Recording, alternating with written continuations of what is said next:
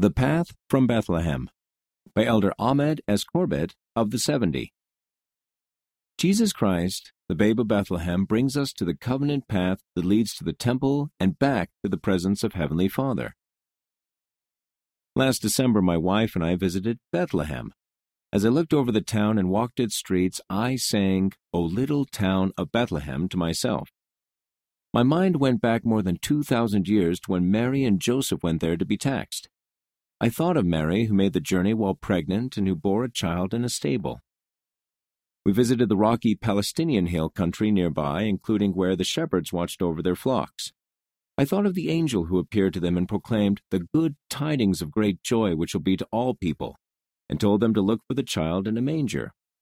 We saw cave-like stables like those where Jesus would have been born, and stone mangers like those where he would have lain.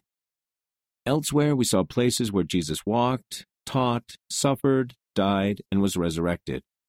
Jerusalem, the Temple Mount, the Mount of Olives, the Garden of Gethsemane, Golgotha, and the Garden Tomb. We saw the path of Jesus' life from prophecies about him to his birth, to his death, and resurrection. It was wonderful to visit these places, but you don't need to go there to understand and truly feel a connection to the babe of Bethlehem and the Savior of Calvary. I know, and you can know by the power of the Holy Ghost, that Jesus Christ is the Son of God and Savior of the world.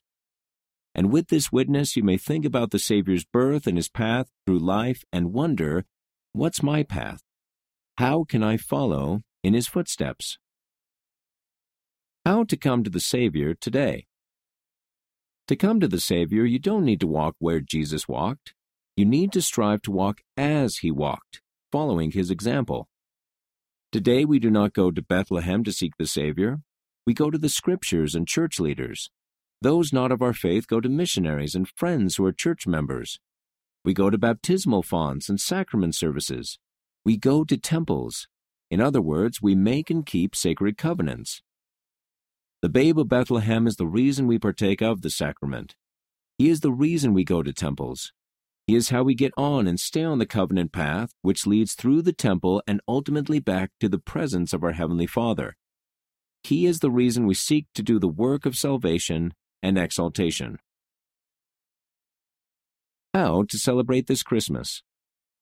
This holy child Jesus is also the reason we celebrate Christmas.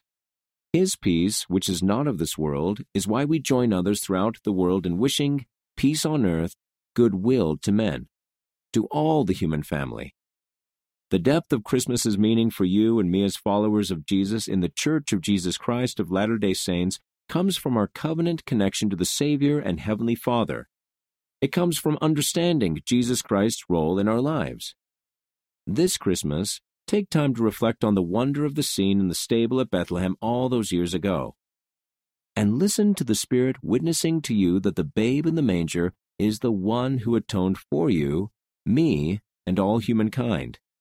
Then remember what he has invited us to do and what he has promised us. Let us remember our covenants.